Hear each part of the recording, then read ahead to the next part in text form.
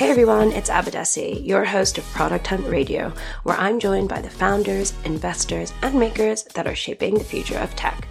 I am so excited about this interview, really happy to share it with you because in this episode, I speak to the Vice President of Design at Slack, Ethan Eisman.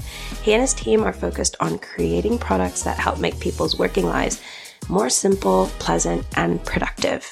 Before Slack, Ethan led Airbnb's design team focused on home sharing. That's one of Airbnb's core revenue streams. And before that, Ethan was the head of design at Uber and head of commerce design at Google.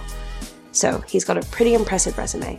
In this episode, he dives into the details of how product design happens at Slack, from their rapid prototyping to getting customers involved as co-creators, and of course, prioritizing those moments of delight that you interact with throughout the product. There's a lot to learn here for all of us. Enjoy.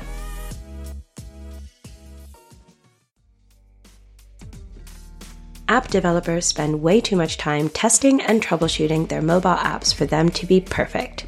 Those days are now over. Introducing Headspin for mobile.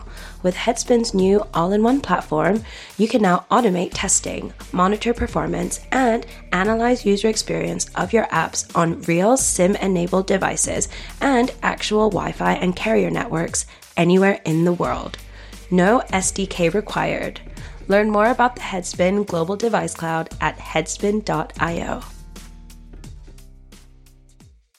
Ethan, thank you so much for being on Product Hunt Radio today. I must say we get a lot of emails from different tech companies who are interested in partnering with us on the show.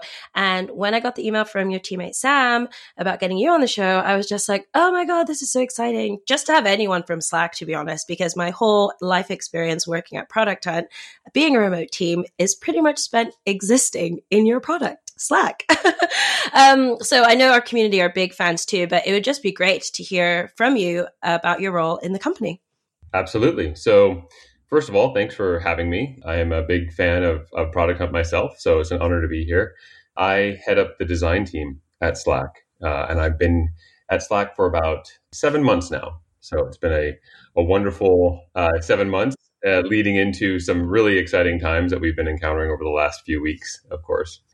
So a bit more about my background, and prior to Slack, I have been leading product design at various teams for the past 15 years. I cut my teeth initially as a designer at Adobe. Oh, amazing. Yeah, this was way back in the early 2000s. And so I was a designer who was very interested in prototyping. I actually worked on a number of early products at Adobe prior to Adobe XD, which is a tool that allows people to create prototypes. But this was back when Flash and Flex existed. And so I worked on a wide range of products that really try to help creative professionals express themselves faster and more easily.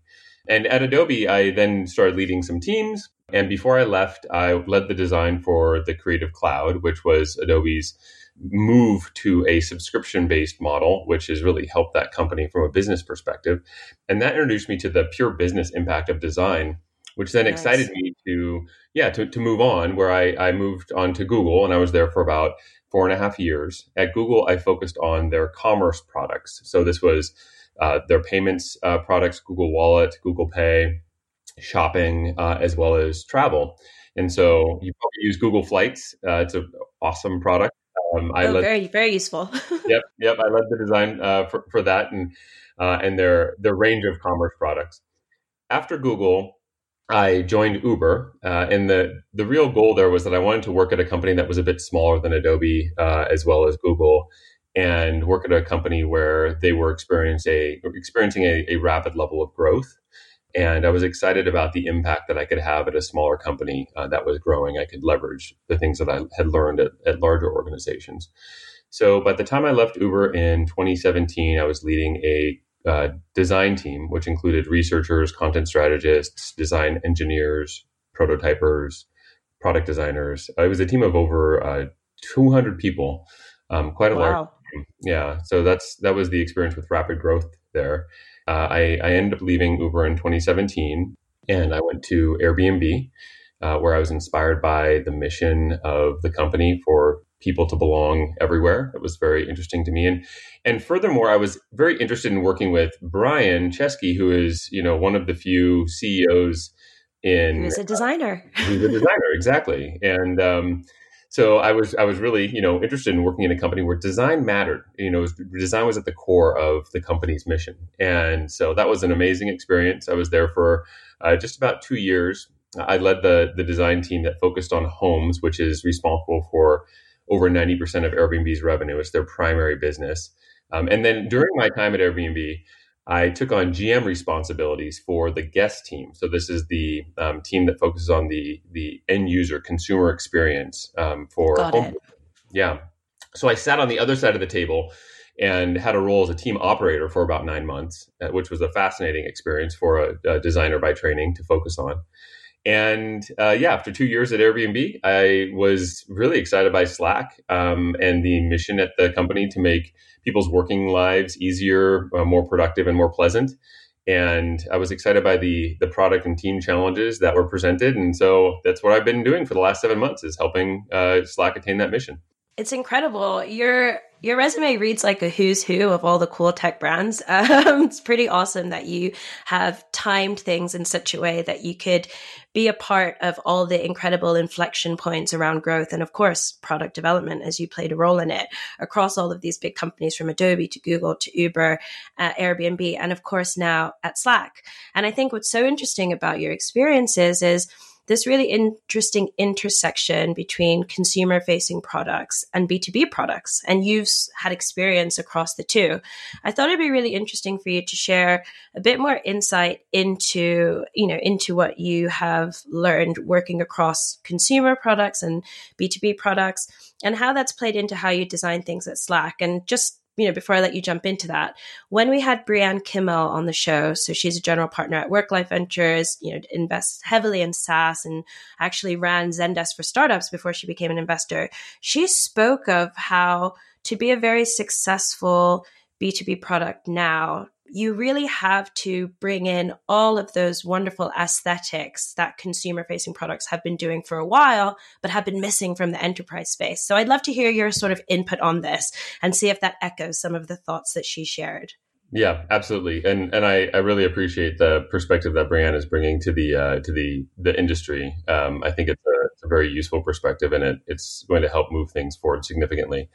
And it's important that we have people who are pushing on the sort of expectations that we have for SaaS products in terms of their design. So just as sort of a side note, in my experience with software design and technology, it really takes people who are willing to push the boundaries of what's expected in order for us to have these significant leaps forward. One of the most revolutionary points in, I think, the experience of software design was with OS X. Right. With that launch, we had movement that was incorporated into the base operating system that millions of people were using.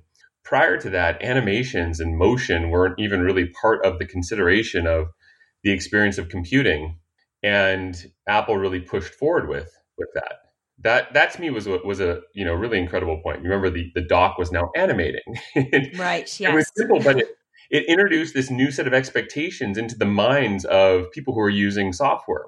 And then, soon after, the iPhone came out. And that was just a radical paradigm shift in terms of people's expectation for the experience of their software again. And so, what Brianne has been talking about is how can we bring more of a consumer feel into enterprise software? How can we introduce game dynamics to make enterprise software a bit more engaging? And I entirely welcome that challenge into the greater marketplace of ideas. And I'm excited to see what companies do with that. And so how does that feed into the approach you've decided to take at Slack? Because you have this, unique perspective to approach design quite holistically, having been at all these different brands and all these different pivotal times. And, as a power user of Slack, this is literally where we are all the time. We don't use internal emails. So, this is our home, our hub. It is so much more fun than any other work tool that has been essential to my career, because it feels like this sort of app that I might download anyway. Certainly the way I'm interacting with it, playful little elements like having hummus as a notification sound. So I'd love to hear more about, the thought processes behind your design principles and your approach. Yeah. So I'll talk about both how we're focusing at Slack on our approach to design and building product, but I'll also get back to your original question around some of the insights from designing for consumers as well as B2B.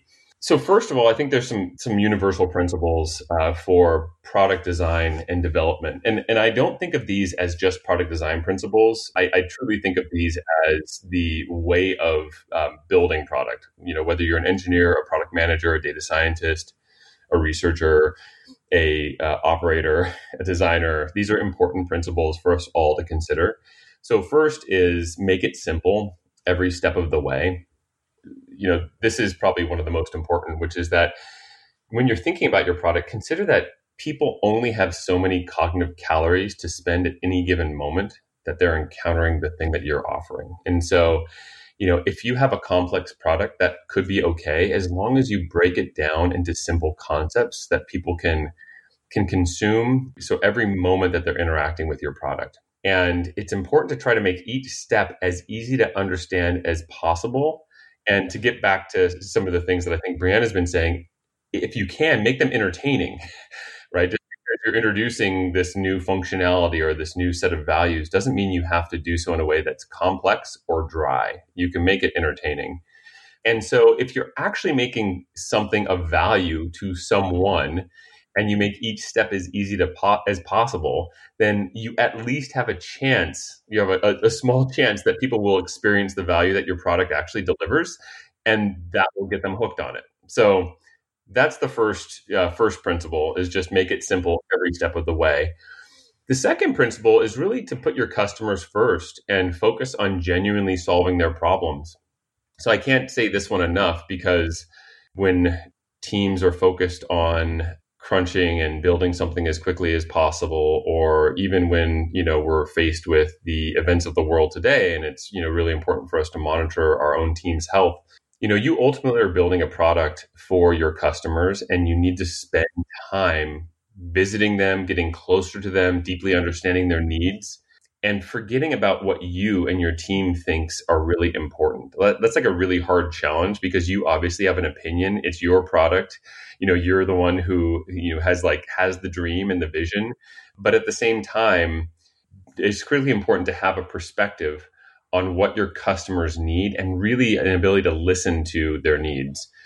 Your customers will oftentimes tell you where you need to focus. If they have these unsatisfied needs, they have deep wants and desires, they will essentially tell you the path. It's also important that you do maintain a perspective when listening to your customers, so that you're not just following what they say. Instead, you're interpreting what they say, you're synthesizing it, you're determining what the best path is for you and your company and your product's direction. But at the same time, you're incorporating the customer's desires and their wants and their needs into your way of thinking about building the product. So that's the second universal principle. It's just putting your customers first and genuinely focusing on solving their problems. Now, I think when we talk about the difference between consumer products and B2B products, one thing that I've grown to realize is that oftentimes consumer products are about, they are oftentimes not so much about getting your work done or a specific focus on being productive in a specific way. They're often very much about energy and about the way they make you feel, and whether they, give you a sense of fun or playfulness. And so that's when I think about, one of the big differences between consumer products and more B2B products, it's really that level of energy that is brought into the design of consumer products.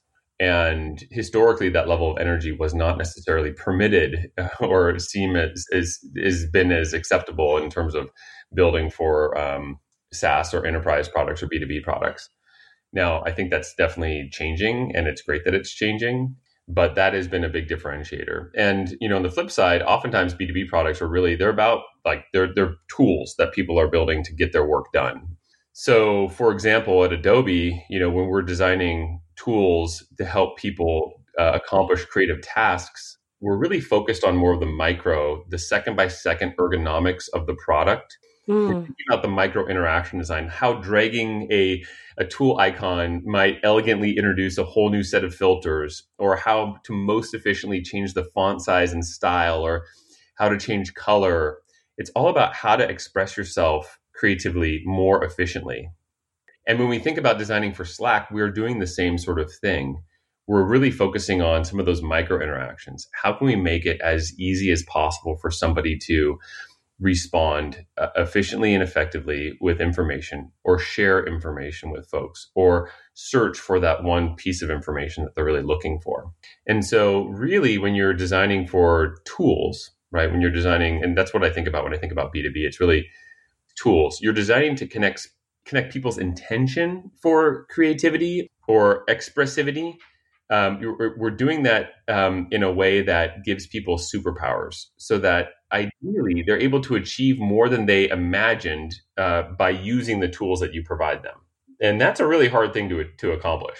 When you think about the ergonomic complexity of using software, and then you think about the opportunity to ease that, but then couple that with great technology that then allows people to do things they never thought were possible. To me, that is really one of the most interesting things that we can focus on in software. And so when we're designing for tools, that's one of the main focuses. How can you really give people superpowers? I love that. Yeah. So interestingly, one of the interesting challenges is that when you're designing for tools, you oftentimes don't bring in that energy that you see in consumer-facing products. And what's interesting about Slack is that it's a tool. It's a tool that's used by people to be massively productive because it's a tool for work. However, there are certain interventions into it as a tool that then allow for this direct expression of energy. And so I think that's one of the reasons why people often say that Slack is one of those enterprise grade tools that at the same time has more of a consumer feel. Absolutely. I love this framework you've given us to consider the key differences between consumer facing software and business facing software. And that is optimizing for productivity. So optimizing for the specific task and how to get that done as efficiently as possible, versus optimizing for how you want the individual interacting with it to feel. And it feels like the tension you hold on to is balancing those two as you develop Slack. Is that correct? Well, it's mostly correct. I wouldn't necessarily say there's a tension between them. I would say Okay, that interesting. we just balance them. So that's why it works in Slack, because we actually don't have a challenge integrating the energy or the considerations for how to create a level of like more personal expression and more humanistic expression into Slack.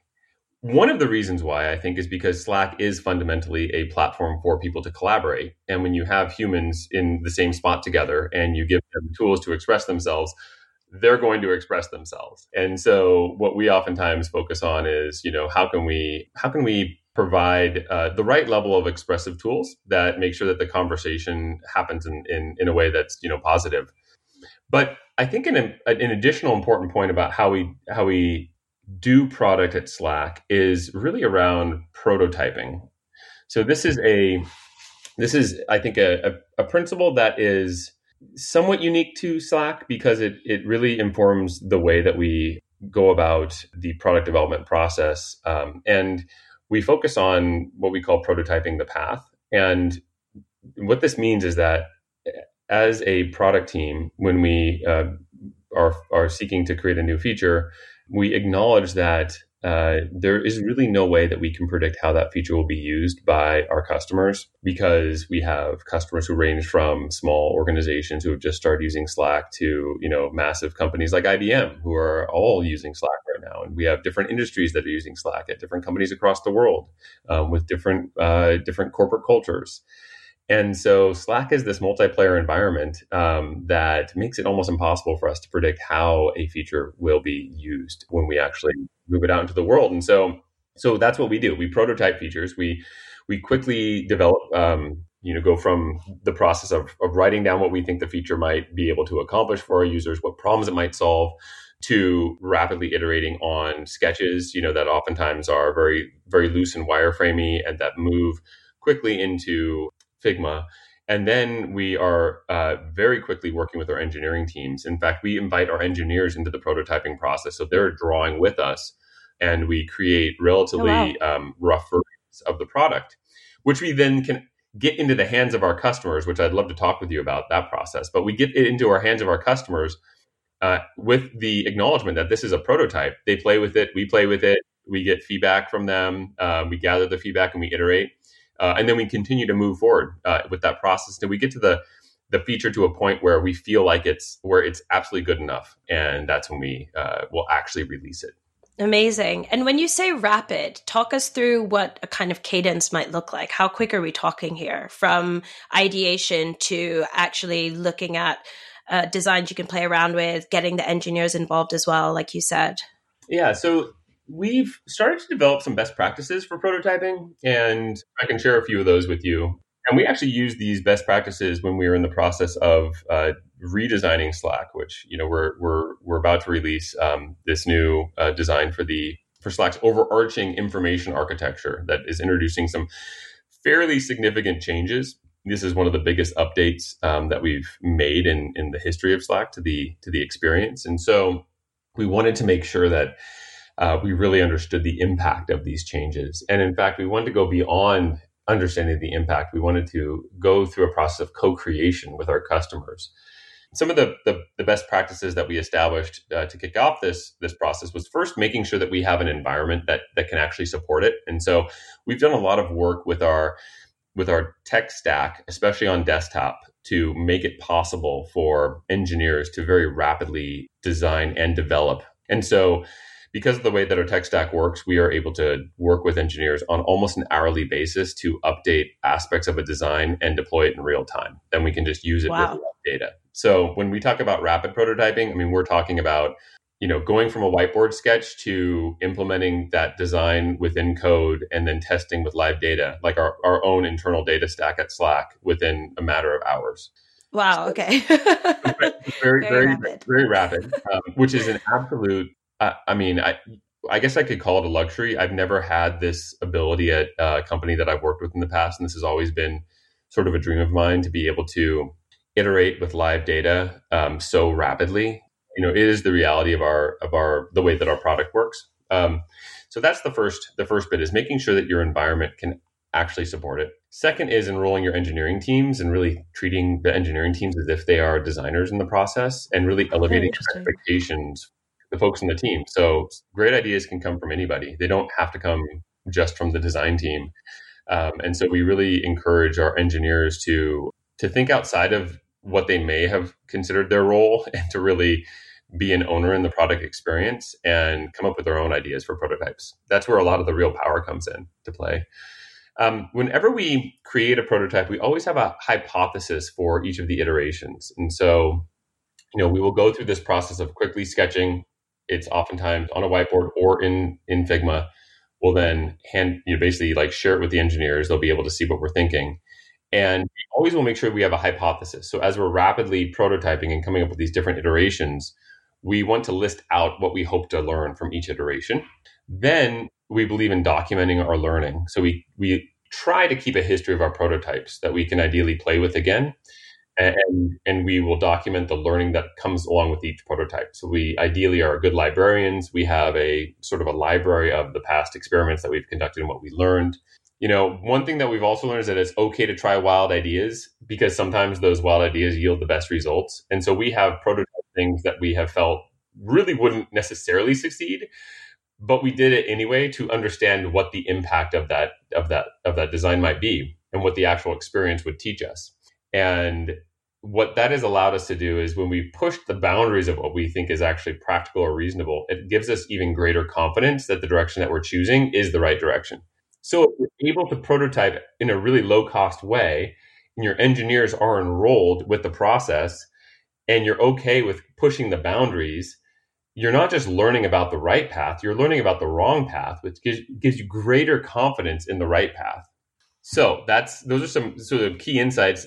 In addition to that, it's important to be patient with the process because it can be messy, right? You can sometimes loop back to where you started, right? You've gone down this path, you've tested all these different iterations, and you ultimately come back to the first one that you started with, or one that was very close to the first one, and that can feel chaotic and messy, but that's okay. You're learning through the process of, I wouldn't necessarily even call it failure, but you're learning through the process of experimentation what the better result might be.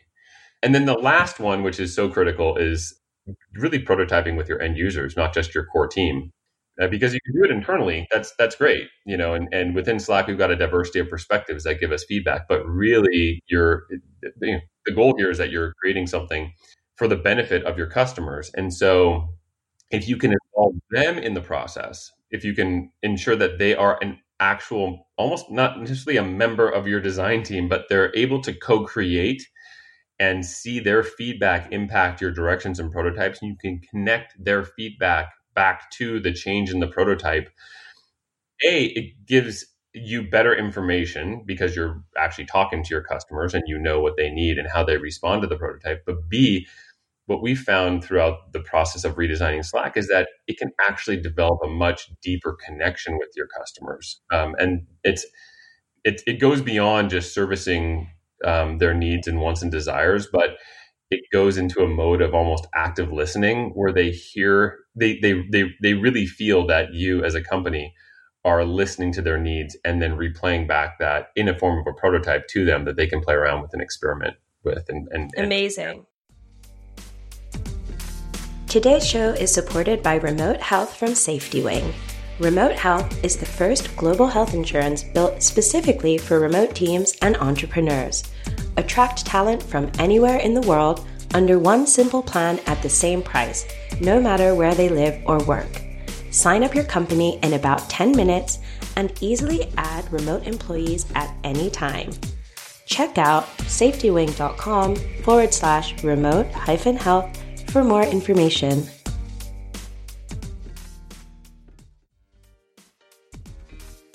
Protect your customers from fraud and identity theft with Embed ID, a front-end tool that ensures you collect the right data during account opening for identity verification in every country. With TrulyU Embed ID, all you have to do is copy and paste a snippet of code to verify the globe. Make sure you only let the good guys in while keeping the bad guys at bay by onboarding verified customers. Visit truliu.com/get-embed-ID. That's truliu.com/get-embed-ID. I feel like there's so much to unpack in what you shared around prototyping at Slack. I mean, a ton of really, really valuable information there. And I kind of just wanted to do like a quick recap for the makers who are listening. You talked about how you are in this incredible position to do really rapid prototyping because of how Slack is set up. You can access the data. Your teams seem to be extremely agile. You can get designers involved. You can get engineers involved. And, that first learning you pointed out was making sure that your environment can actually support rapid prototyping and working at that speed.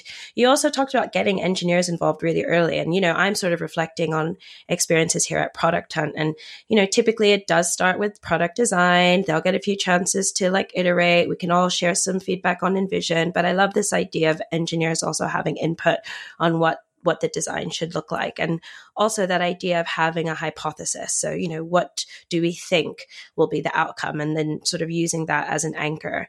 And then exactly as you said, to not be impatient when you're working at that speed. It's about experimenting, and each iteration is an experiment. And you might find yourself back to where you started, but you now have so many more learnings that you can leverage. So I loved all of that. I just thought that in itself is like an essay that could be really helpful for makers listening. And then the final point you ended on was this idea of co-creation. I love that. I don't really hear that phrase a lot. Maybe you're the first person I've heard it on, certainly on this show. And this idea of, seeing your customers as your fellow creators. I would love to hear more about how you do that, how you can be so customer centric, because exactly as you said, you have everyone from small communities to huge enterprise leveraging Slack with, equal benefit? And how do you navigate bringing in all those diverse voices given they are so disparate? Yeah. So first of all, this customer centricity in organizations, I believe needs to be baked into your company's culture. So from your CEO down, it's important to make customers the center of the conversation. It's also important that you're not doing just what your customers ask, because obviously, at Slack, we have so many different types of customers that would be impossible. So it's important to synthesize the feedback and then develop a perspective on the feedback. And that perspective really comes from doing deep work with customers and collaborating closely with them as much as possible and deeply listening to them. And so so the way to do that is to establish more touch points with your customers, more direct touch points. It's not sufficient to hear secondhand or third hand what a customer might need from maybe somebody in your sales department or your customer support department. It's important for you as a product maker to actually have firsthand experience with the diversity of customer types. That then helps build a level of deep empathy and intuition, and it helps you better synthesize the diversity of points of feedback that you're likely to receive. So one of the ways that we did that in this process of redesigning Slack was using shared channels. And, I found this to be I would say a revolutionary experience in terms of customer centricity. And this is how we did it. When we were creating these prototypes for a new version of Slack, we established a shared channel with a separate workspace that included over 30 different companies and over 100 different people who were Slack champions. So these are people at these 30 different companies who are either Slack administrators or they're helping to roll out Slack. So they're very sophisticated Slack users. So we had them in a workspace, and we had a shared channel between Slack and that workspace. And we would essentially tell them, okay, here, we're going through this process of co-creation. We're going to be updating your version of Slack, and we would like your feedback on it on a regular basis. And we're going to, give you a set of guide points to then help channel the feedback towards us. So in the morning, Monday, we would send over a note. Here's the new prototype. They'd start using it. They would then give us direct feedback that morning. And because these are, really, really sophisticated Slack users who care a lot about the product, we heard them very loud and clear. They would also start to have conversations with each other within that shared channel. And that was fascinating to see. And so then we started to hear from all these different types of companies about how Slack was or was not working for them. And then we'd iterate the prototype and send up a new one to them. And then we get additional feedback. And we did that over the course of 3 months, just this constant back and forth dialogue with these groups, with this group of very enrolled and engaged customers. And they would give us new ideas. They would lead us towards new ideas and new opportunities to better meet their needs. And throughout the process, we iterated and adjusted the designs in order to best meet the needs of the group that we were working with. Now, we also worked with brand new users and understood their needs. We also worked with less sophisticated users as well and had them in a separate shared channel. So we had a diversity of perspectives, most sophisticated to somewhat sophisticated to new to Slack. And we were able to take that set of diverse perspectives and just really make sure that the design was working for all of them in certain ways. That was a pretty transformative experience, hearing from customers literally on a daily basis, on an hourly basis, and being able to engage them, not just in a one-way sort of process of them telling us things, but we were able to then have a dialogue with them and ask deeper questions about what was behind their perspectives on the prototypes. I just wanted to ask you you are in a super senior role in a huge and very important tech company. And I know that a lot of makers, even indie makers or side hustlers, are probably thinking but can I prioritize the time for that? And I just thought it could be great if you could just kind of like echo on like how you made the time for that and how much value it added to the process. Cause you're talking about constant interaction with this group of people. And I'm sure, especially maybe for like some solo founders out there, they're thinking, yikes. But of course, it must have delivered value for you. So yeah, if you could just speak on that, prioritizing that. Yeah, absolutely. So first of all, I would say that using shared channels is actually a very efficient way to get this type of feedback because you are very close to your customers. They're there in your Slack. You can ask them questions. You can also set expectations that you may not be able to respond to them immediately.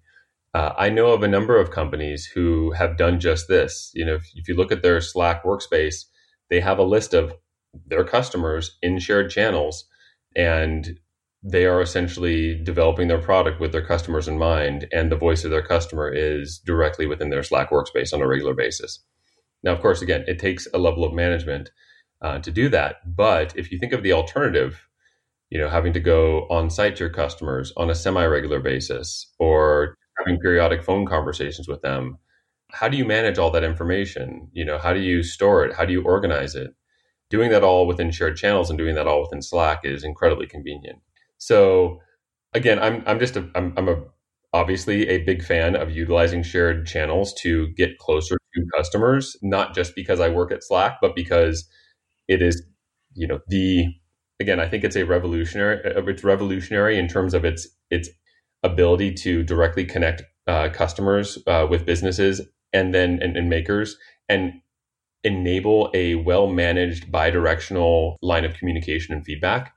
But it's also just a commitment, right? And so I think the question is, where are you going to get the most leverage? When you're spending your time as a maker, especially at a smaller company, the question is, what can you do to get the most leverage? Where is your time best spent? And so I think that's always it's a big challenging question because it can be, time can be best spent just trying to figure out, how to get the next round of funding.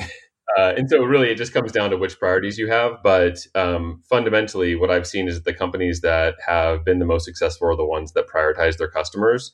And so they're always making some time per week where people can focus on getting closer to customers. And it's not just for founders. It's for everybody within the company. I mean, when you talk about having a customer-centered culture, it means that everybody within your company has a perspective on your customers because they spend time with them. And so the challenge there is figuring out what are the right technologies to use that allow you to scale your contact and your connection with customers. So that's another reason why I think shared channels is such an amazing sort of revolution in terms of customer contact, because you can easily invite multiple people from your organization into the shared channel, and provided that they monitor it, they will be hearing from customers directly from them and potentially even having a dialogue with them on a daily basis. Yes, I think that's such a great anecdote, sharing how you literally employed that in your own product development. And exactly as you said, like if makers are listening and worried that, there's a risk that they may not have the time to get back to people in time, I think, you made that point, just manage expectations of those who are participating in the channel, and you'll be able to get all the value that they share with their feedback and their honest reflection. So I think that's incredible. One of the things I wanted to touch on while we have you is this idea of bringing moments of delight into the way you design products. I'm thinking of how I'll click onto Slack and look at all my unreads and then kind of like make sure I've caught up with all the channels. And as I'm marking things as read, I'll suddenly get a message like, woohoo, you're all done. Here's a tractor. And I'm like, yay, not hey tractor. And it's just so fun that every now and then, as someone that's been using Slack for years, I still get surprised by the app in really fun ways. And I would just love to know how these moments of delight ended up being such a top priority for the way you design the products, because I feel like there is a lot for makers out there who are listening to learn from prioritizing these things, which maybe don't necessarily align with a specific metric that you're measuring, but still impact it in a meaningful way. Well, so the history of Slack. It's basically the company pivoted away from an original gaming company, Glitch, and I think some of the spirit of Slack came from that original start, which was essentially a gaming company. And critically, there was a main writer for Glitch who came over into Slack and brought that spirit with her. Her name is Anna Picard. And I think part of Slack's real voice came from, her and her ability to write and inject a level of playfulness and spirit and humanity into the product. And that became, in the early days, part of Slack's brand. And as Slack has evolved and grown, it is maintained. And so now it's a core part of Slack's voice, and it's what makes Slack unique in a sea of relatively generic software brands.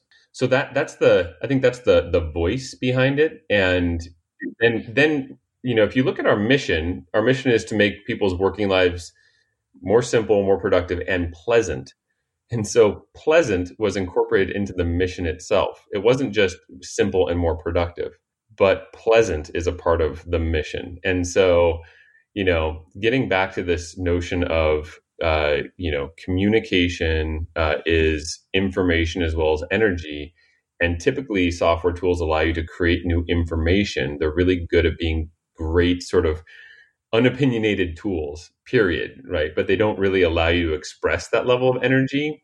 And as we discussed before, consumer tools are all about that expression of energy, of personality and spirit and opinion and perspective and nuance. And so Slack really, it does combine both. It's an incredibly powerful tool for sharing information and helping people get aligned around their goals and projects and the work they're doing. But it does it in a way that allows culture of your company and individual personalities to shine. And when you look at the specifics, it's really in the design. And some of these are intentional. And I think some of the aspects are somewhat organic. They were unpredicted in terms of their development. But the prominence of emojis, I think, is critical, right? And it's like, it sounds relatively superficial, but the way that people use emojis in Slack is so deep. Oftentimes, so companies can add their own emojis, right? People can add their own emojis to Slack. And so the emojis that are added to Slack actually start to express some level of the company's culture. People use them to react to each other in unique and somewhat specific ways. And absolutely. Yeah. And so over time, what that does, it introduces this meta level of communication into Slack. So you have the words, but then those emojis are essentially shortcuts to emotions. And that's, so I just find that super fascinating aspect of the product that we care about. But the question is, do we have a set of, fully predictable projects that will help guide that into the future and guide this sort of the personality that Slack enables into the future? To a certain degree, yes. To a certain degree, we started to take this, really seriously and think about our opportunities for then injecting more moments of delight into the right place. And so when we think about doing that, we always want to make sure that we're doing it in a respectful way, in a way that doesn't interfere with people's workflows. That's why when you get to the end of your reading your messages, we give you a tractor. You're done with your work. There's the tractor. We're not getting in front of your work with the tractor. And so that's one of the things that we think about is how can we introduce these moments in a way that doesn't distract, but that only enhances and is done in a way that's very respectful. I think it's incredible. I hadn't considered how people create their own almost like company slang or language through personalized emoji. But I was reflecting on Product Hunt, and like tons of staff members are represented as emoji, which is cool because if they say something in general and you want to big them up, you can kind of just, add their face to that message. And then even within our parent company, AngelList, everyone's pet, at least the cats and dogs, have their own emoji too. And, we have dedicated channels for dogs, but it's just great because, if you're a dog owner, you can emphasize the message by adding your pooch's face to it.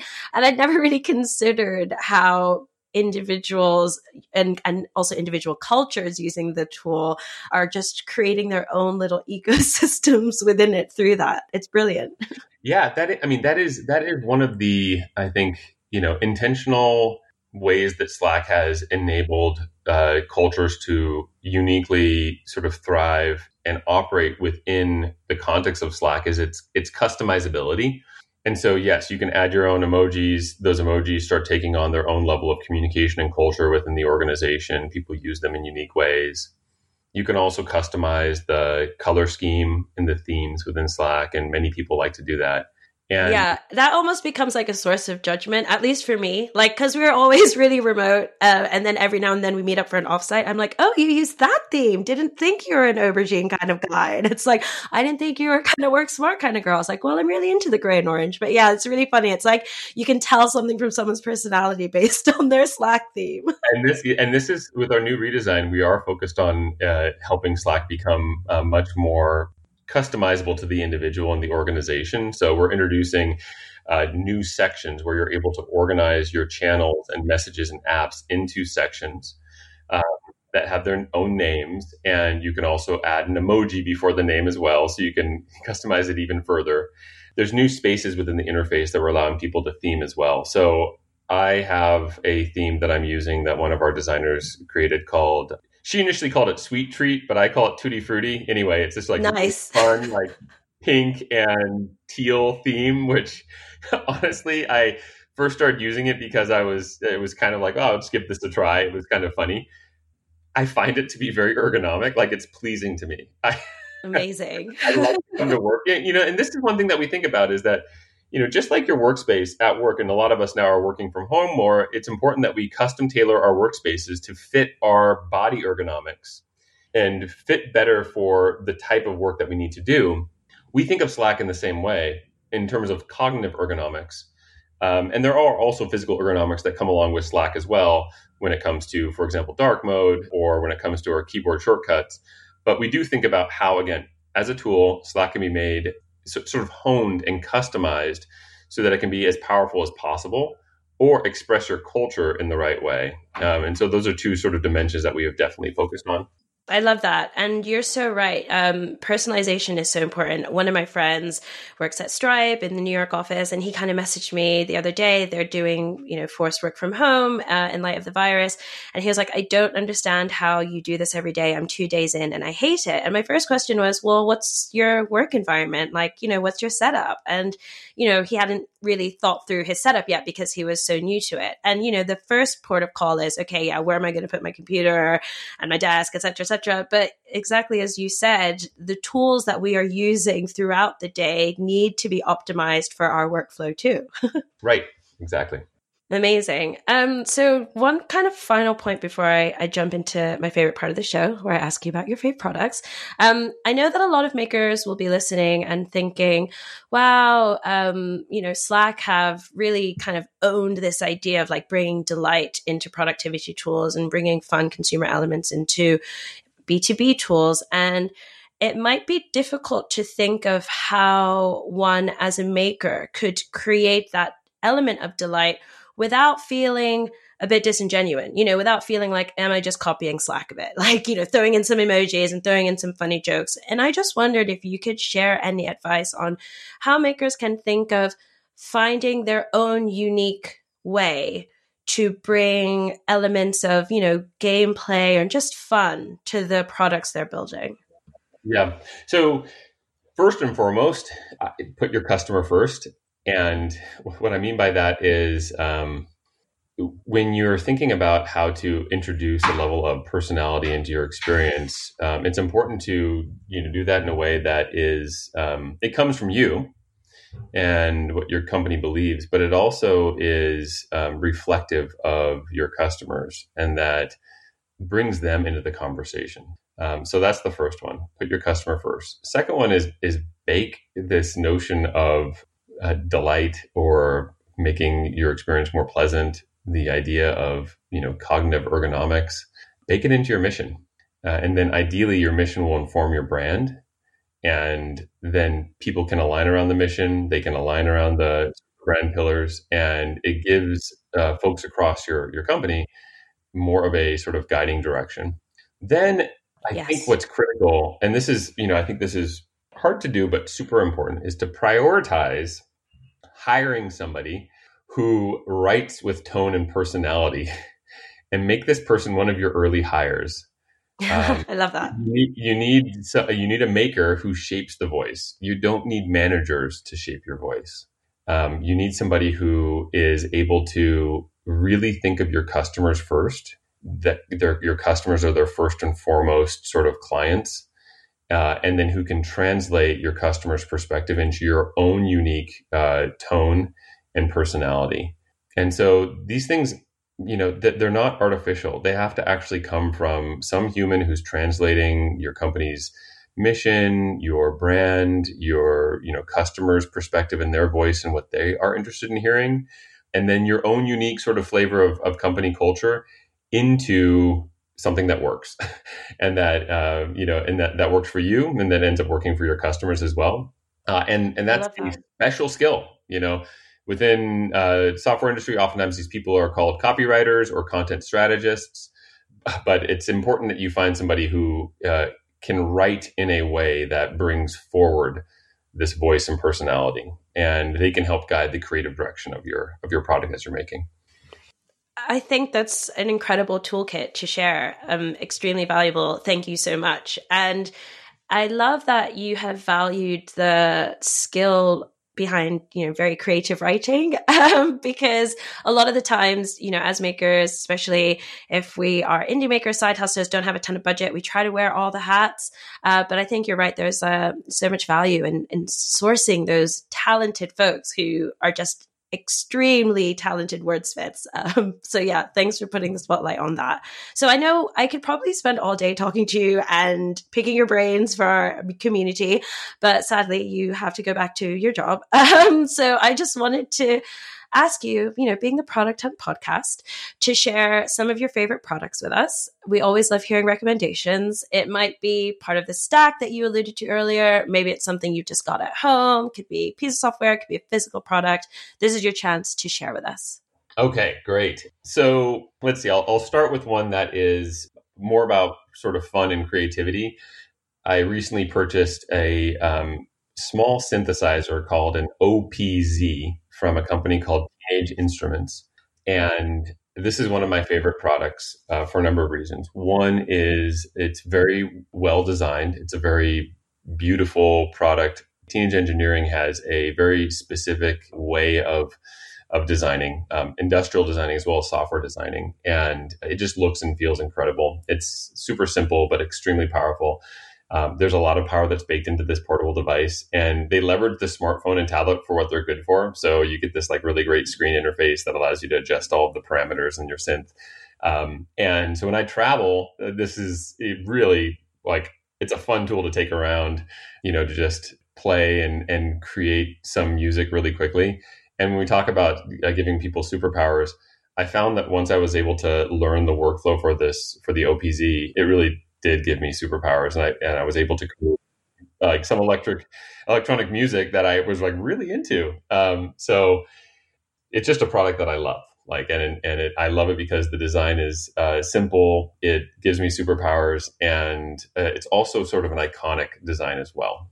Oh yeah, very cool. I'm looking at one on Teenage Engineering site now. I'm like, yeah, very nice. It's a good distraction. Absolutely. Yes. Let's see. The other one that I'll highlight is, and this is more of a generic product.